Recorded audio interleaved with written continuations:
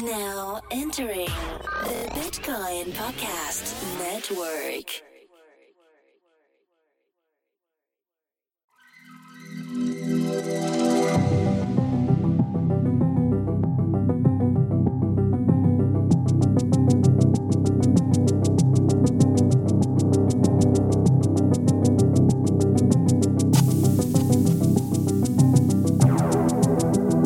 Welcome, listener. You are now plugged in to an Ethereum podcast. Your host, Evan Van Ness.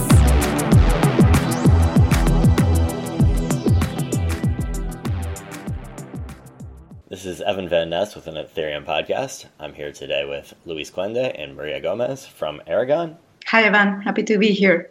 Hey, happy to be here too. So as a disclaimer, you can think of it as being sponsored by Consensus, as I am a member of the Mesh. None of the opinions which I give or Aragon gives are Consensus opinions or anything like that. If you're happy with it, thank Consensus. If you're unhappy with it, blame me.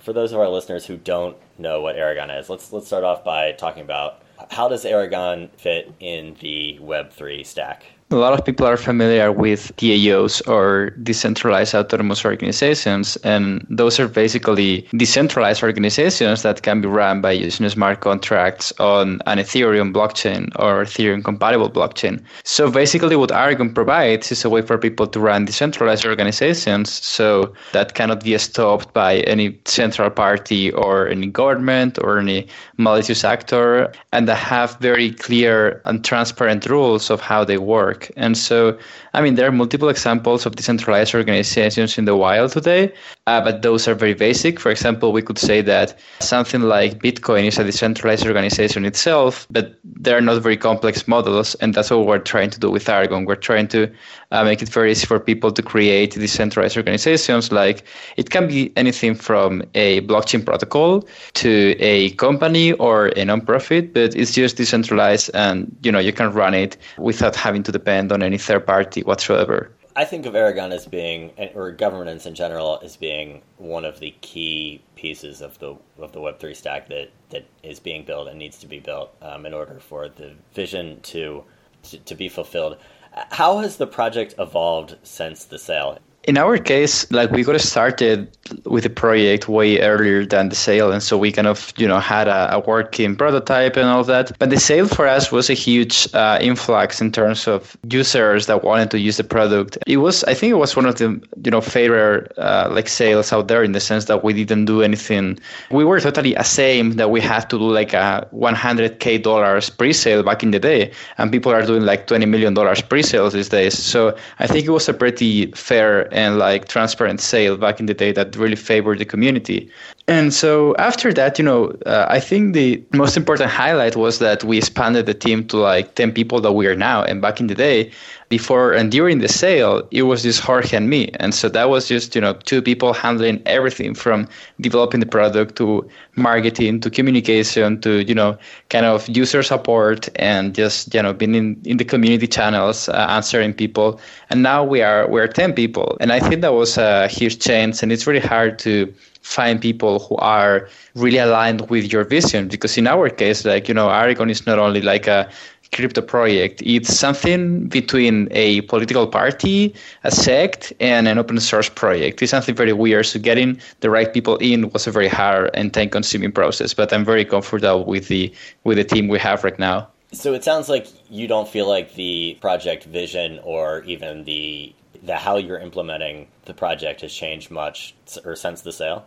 Yeah, I would say we still have the same values, and we still communicate the same way, and we are trying to be as transparent as possible.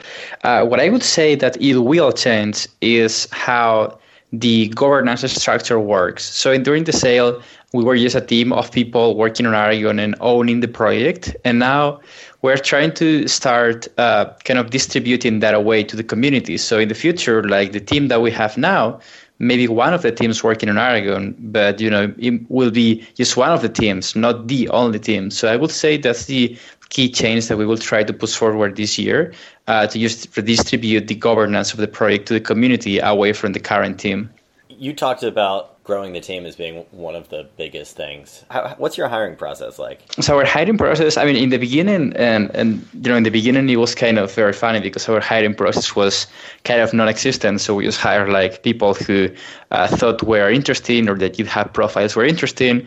And that went incredibly bad, like terribly bad. But now we have a different hiring process in which we first kind of ran a cultural fit interview. So we use a hiring agency called human.sh, and basically they run this very high cultural based filtering process in which they check if the values of the candidate are actually aligned with the values of, in our case, Aragon. And as I said, like we are very politically motivated, and we are very conscious that we have to hire people who are also motivated by our own ideas of decentralization and empowering people. So we couldn't have like a fascist, for example, in Aragon. That wouldn't work. And so we ran that first interview, and if we detect that the person loves freedom, the person empowers, open source, all of that, then we move to a hard skills like challenge. And then if the person passes that, then we go to founders interview. And after the founders interview, the final step is to do an in-person trial week. So we fly the candidate to a physical location, and we gather some people that are going to work with the candidate, and we just work for a week. And if there's a mutual match, then we hire the candidate. But since we are a remote team, like that final in-person step is super important. And also, I would adding to that, for us, it's super important that to see if they get the shift of that is happening right now. So, for example, we noticed that a lot of people within this space, they still compare teams like us to startups, to traditional startups, and they think on those terms, like putting these new tools into this old model, and this is totally different. We normally say we are more close to what an open source project is than to a startup, like a traditional one. So the way it works is very different. Now we have this, before this open source projects, most of the people were joining those projects just because out of love and out of interest. Now the same is happening, but now it's not only for free. We do have these new tools to incentivize this work and to pay for that work. For us, it's very, very important that they get that difference, because, for example, in the case of the Aragon team, and like Luis said, this year for us is key to start transitioning the power from this team, centralized team, to what the network would be. And for that, we need to start as of now in all sense. So the development of the product is super key, of course, but also one key part is that those rolling out those governance models and experiments off chain first, of course. So we make sure that when the network is ready, we will be able to transfer all those powers, included the money. There also, for projects like us, legal strategy is very key as well. We are setting the path of these new organizations, and so there are a lot of things that nobody knows yet. And so, for example, for us, we normally say we are going to transfer this money to this network, and we have to think of what does it mean transferring that money from this foundation to this network. What do we need according to the legal system we are operating under in order for that to happen, and for that to happen in a safe way as well. So that's a really interesting point.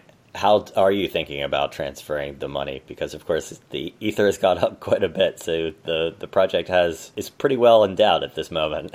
Yeah, I mean, I can answer from like not a legal perspective at all, because like I have no idea about legal. Probably Maria knows more than me. But in our case, what we always thought is that we were not we were a centralized team raising this money in the first place.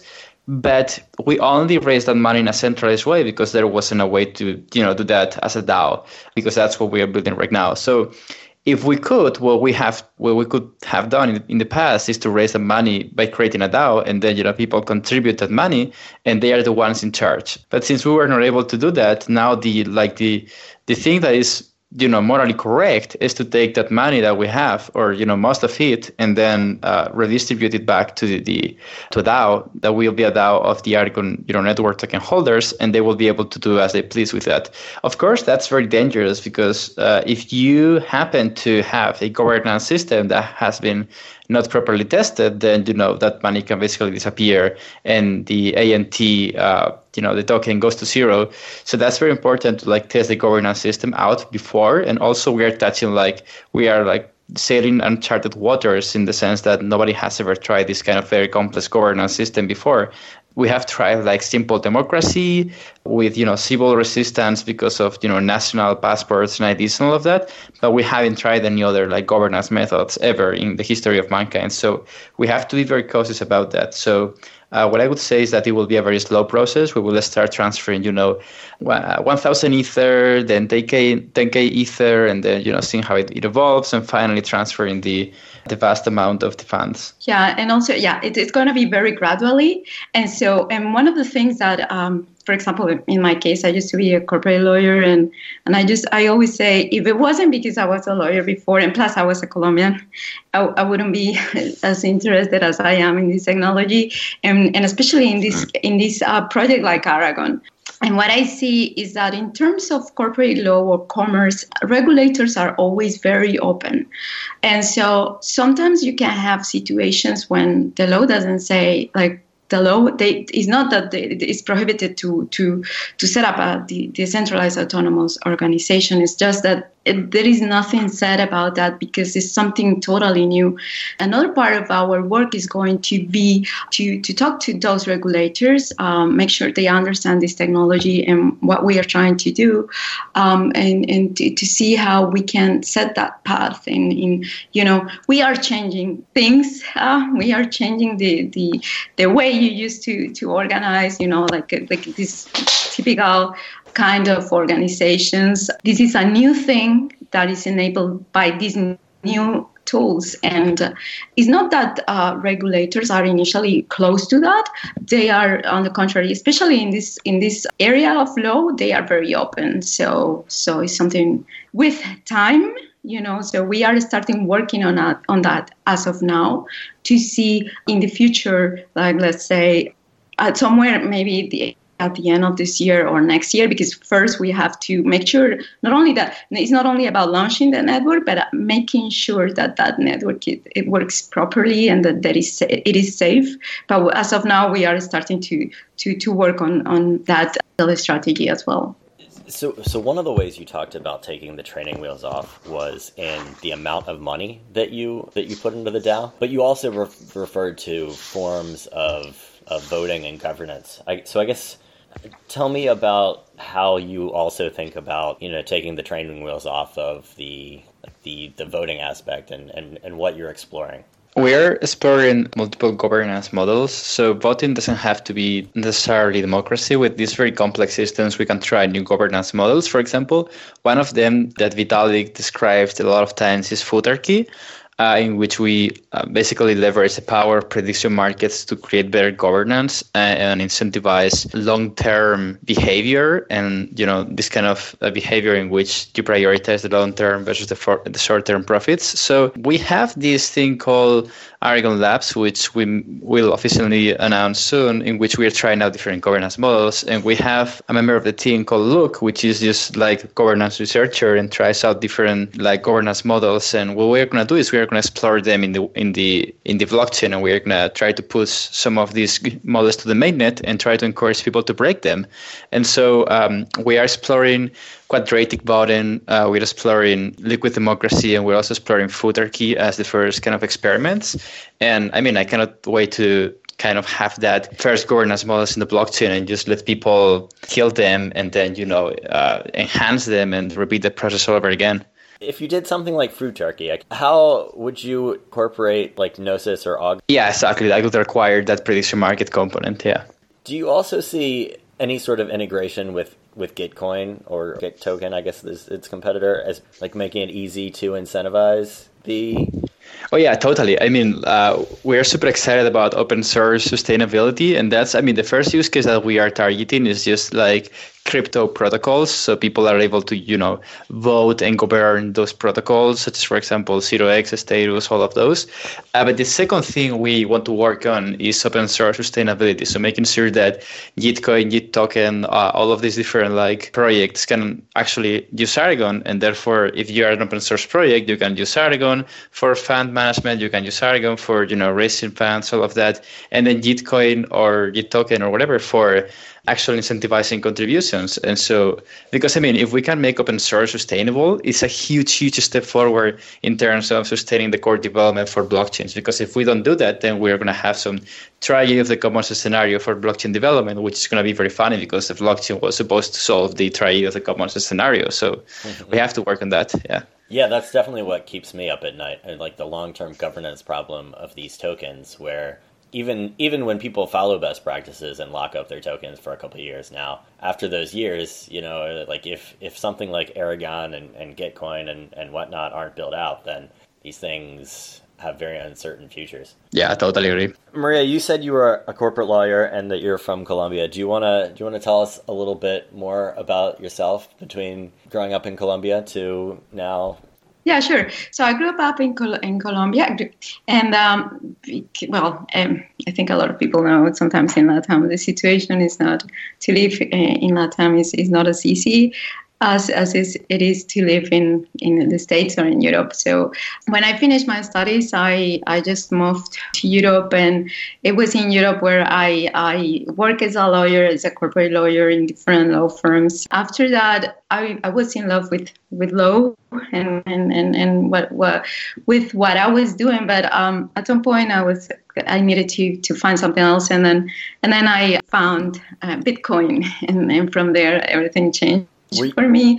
Were you mostly doing like mergers and acquisitions or helping people set up deals, or? Yeah, I was mostly doing mergers and acquisitions. It was corporate finance, and then afterwards, I found Bitcoin. I moved a little bit my first job was with an exchange, and I was in business development for LATAM for that exchange to test if open their market in LATAM was good or not for them.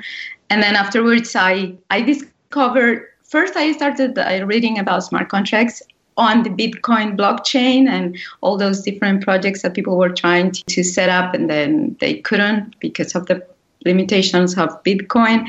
But then I found out Ethereum, and then I started getting into some of the communities of the early projects, and I found out through it about Aragon, and that's how I get in contact with Luis and Jorge. Luis, your turn now. You've Yeah, I got started with free software when I was 12, and for me that was mind-blowing because I wasn't born in Colombia, but I was born in kind of a very, humble family. And so I couldn't do the things that I wanted to do because they require hardware or they require expensive equipment and all of that. And so open source turned to be something super cool because I could just create the stuff without having to buy it. Software doesn't require any industrial processes. So it's all for free and you can create and download or whatever. And so open source was mind-blowing for me. And then I moved on to more the startup ecosystem. But after that, I ultimately realized that what I wanted to do was open source. When I started with Bitcoin, I think that was 2011 or so when I first read about Bitcoin and the white paper. And my mind exploded completely after reading the white paper. And so I've been working on multiple Bitcoin projects ever since. One of them was called Stampery, which was the most complete blockchain timestamping architecture and project, which made it really easy for people to timestamp stuff on the blockchain. And then after that, I kind of thought DAOs are a very cool concept, that after the DAO, and the DAO was a huge fiasco, nobody took the risk and had the ability to give the step forward and recreate that awesome concept from the ground up and make it work. And so with Jorge, who is my co-founder and also one of my friends that I met many years ago when we were 15 and 14 or so, we were started working on Aragon just after Trump won the elections in the US. And before that, we were working on a very Silicon Valley focused startup called Unpatent, which was supposed to eliminate patent trolls. So that was quite a pivot from eliminating patent trolls to creating DAOs.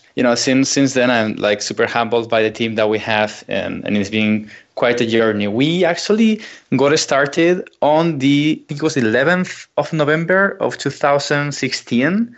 That was the first version of the white paper, which is like super early, and I'm probably ashamed by it, but that was the first version of Aragon.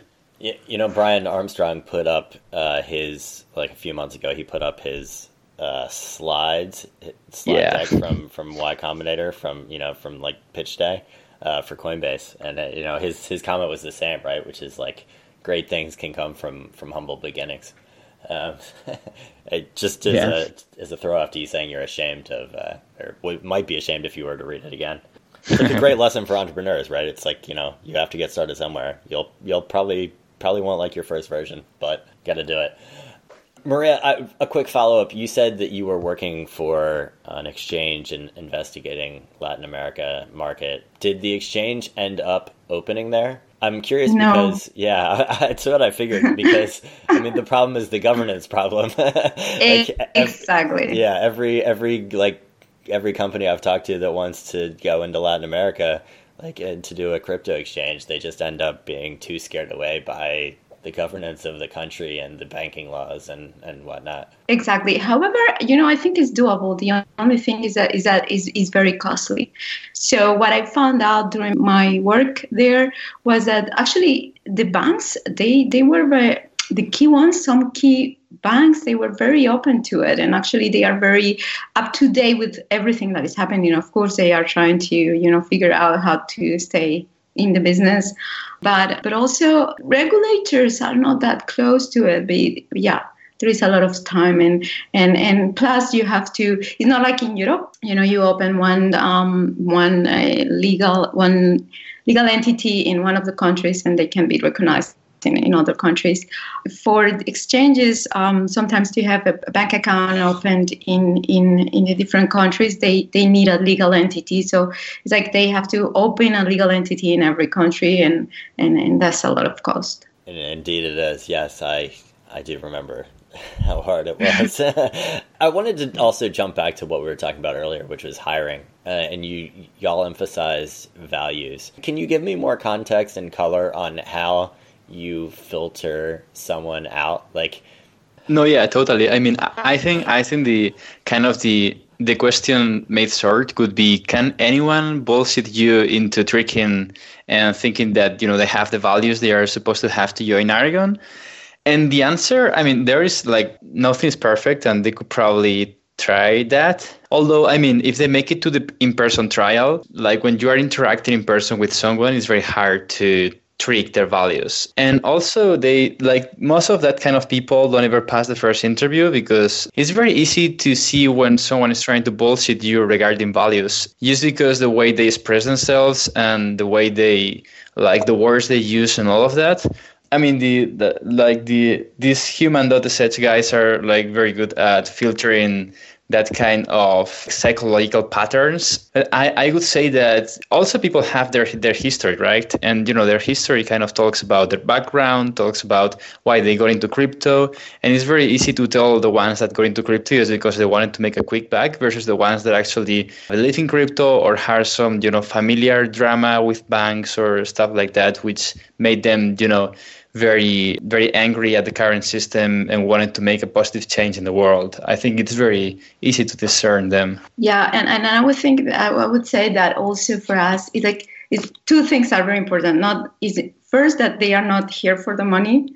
And second is that they are not here also just because of the technology. I think the future is going to be this mix of humanists and technologists, and for us it's key that people are interested not only because of the technology, but because of the social impact that this technology is having. So whenever we hear things because I was looking to work into crypto because this is the cool thing to work on. For us, that's a big no.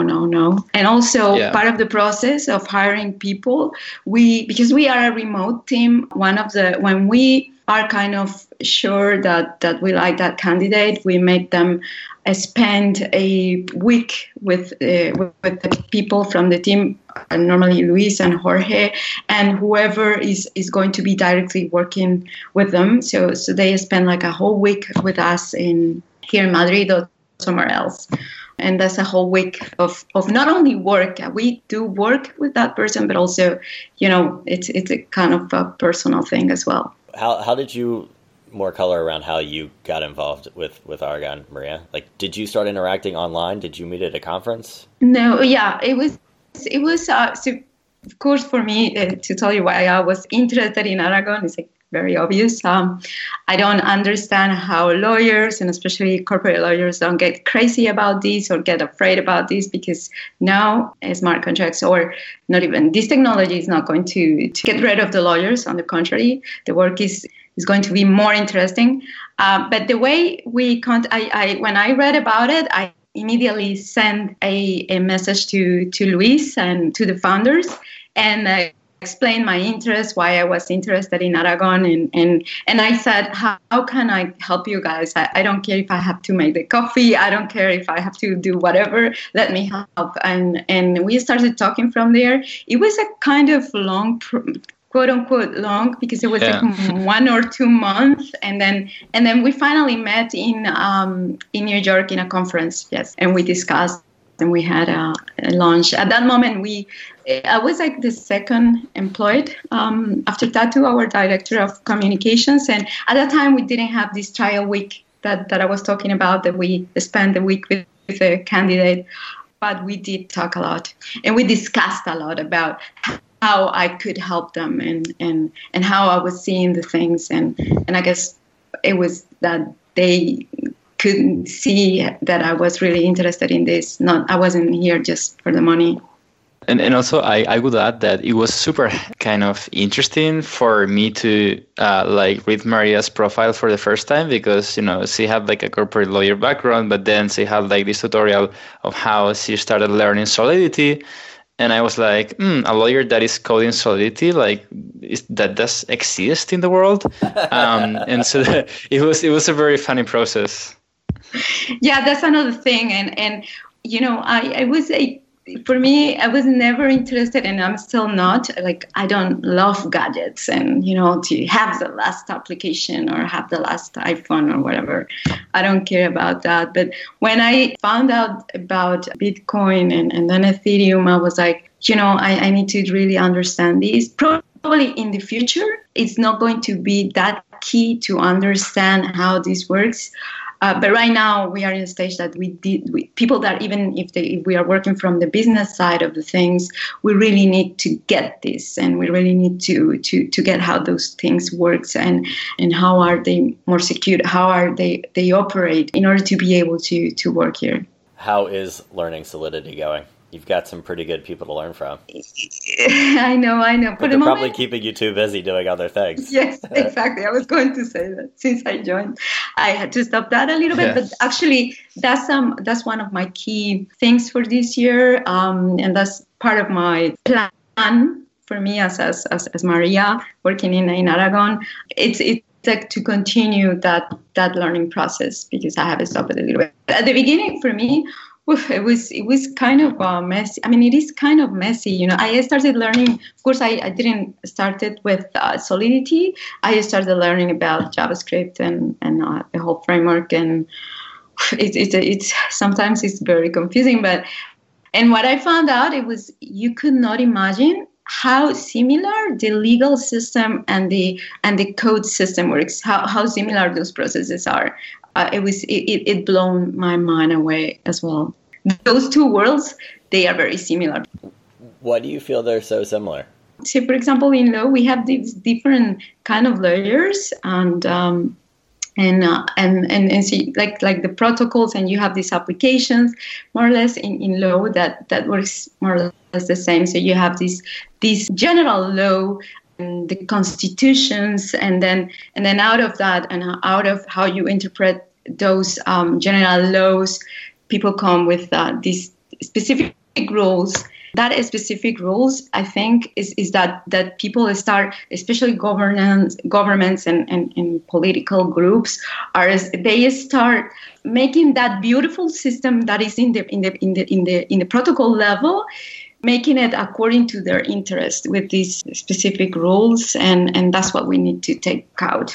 We don't need this kind of a lot of intermediates. We can work directly with this base legal protocol that we have, and because we don't need more intermediates, and we don't need more those little specific rules. We can avoid those things with the smart contract, of course, and with this new technology. Of course, that's not from day to night, and I'm not saying that everything is perfect. Right. I mean, we still, there is a lot of work on that. Amen to cutting out intermediaries. Let's transition into talking about Aragon Nest. First of all, tell me what it is. So Aragon Nest is a grants program that we initiated in order to fund very basic and very kind of horizontal tools for the Ethereum and Aragon ecosystem. So open source is not sustainable today. Like, that's something that we were just talking about. It's very hard for projects to sustain themselves, and the easy path right now for everyone is to quick ICO and then figure out what to do with a token and all of that. But that's very time consuming, and that's also not always makes sense for every single case, because there are things that doesn't make sense for them to have a token.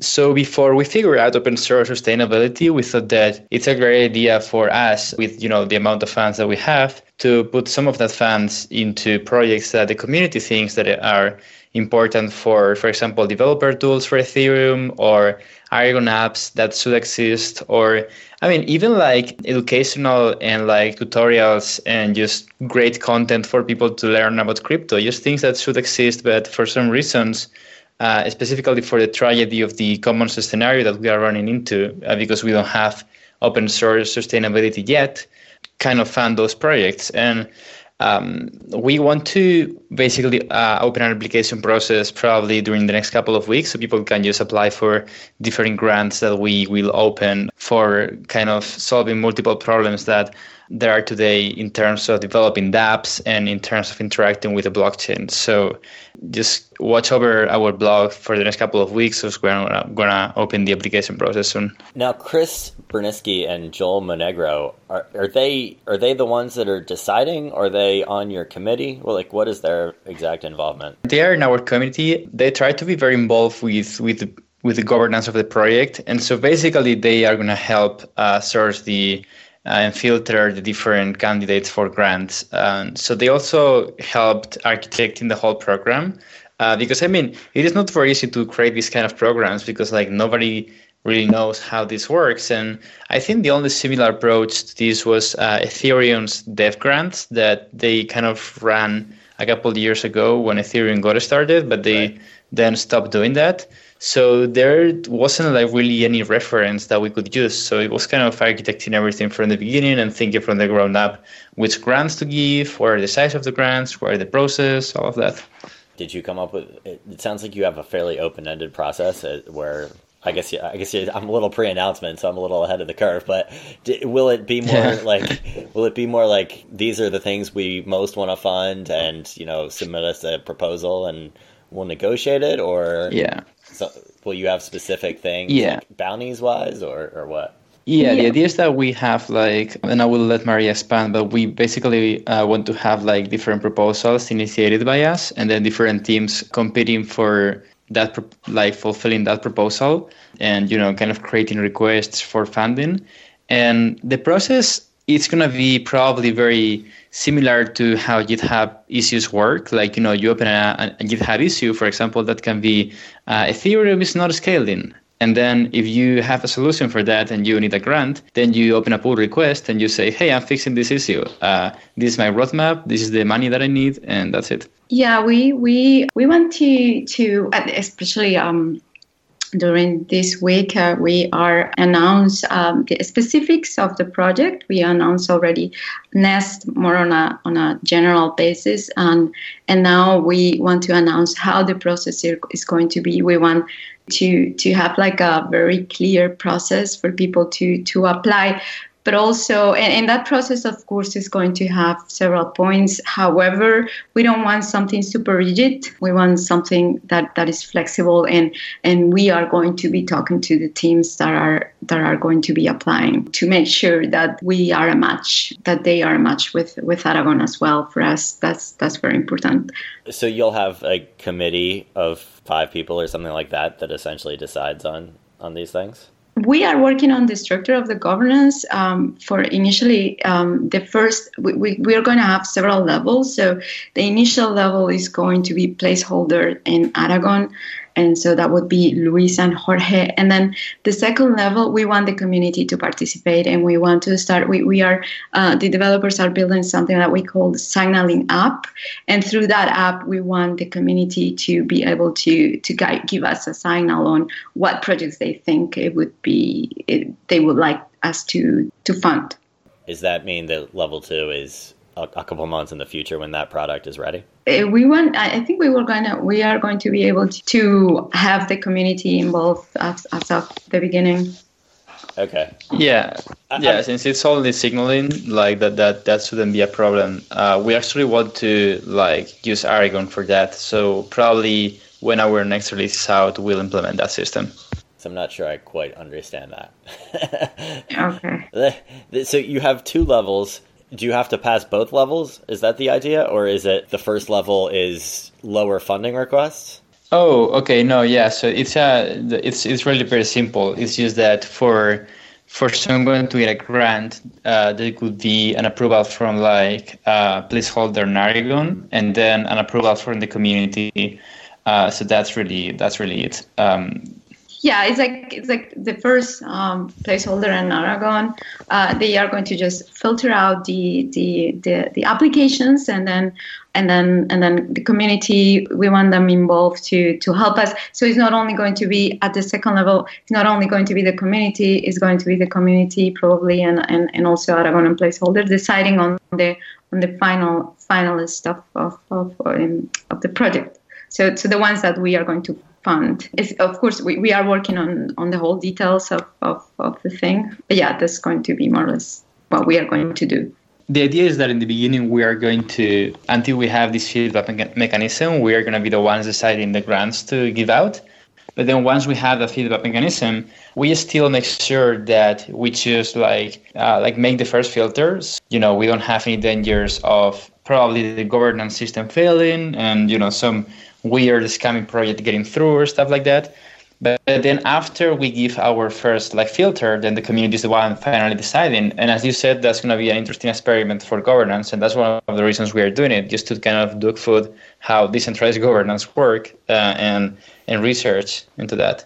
Yeah, from now on, especially after the launch, we are going to start working a lot on make sure the community will participate in the key things that we are doing. Of course, sometimes, we are experimenting with this, but we are going to experiment in a secure way, and we will see. You only get to know if something works or not if you try, and we want to use this as the trials for the community to start building that muscle of participation in nobody has done this before. People are not used to have this type of organizations where you can, if you want, you have ways of participating. And so we need to start exercising the community into participating in the project. Definitely. That's a big experiment, but it is a vital one for getting Web3 to work and make progress towards decentralizing society. Anything else that you feel like I failed to ask you or would like to talk about? I would just add something about Aragon OS and how developers can build whatever they want with Aragon OS and kind of plug it with other governance systems, just in case there's some developer hearing this. Sure. Yeah. I agree. Do you want to add more to that there, or? We have this very like upgradable and easy to use and pluggable architecture called Aragon OS, in which you can create your own apps. And for example, you can create a voting app, and then that voting app can expose some permissions, like for example, open a voting, and then you can assign that permission to a token manager app, and therefore just by connecting those two apps, you are giving the power to token holders of a given token to, open votings and participate in governance decisions. So it's a very pluggable and easy to use system for developers to create upgradable smart contracts and also front-end apps that automatically connect with other Aragon applications. And I mean, if you are a developer, just like go check it out. It's github.com/Aragon/Aragon OS.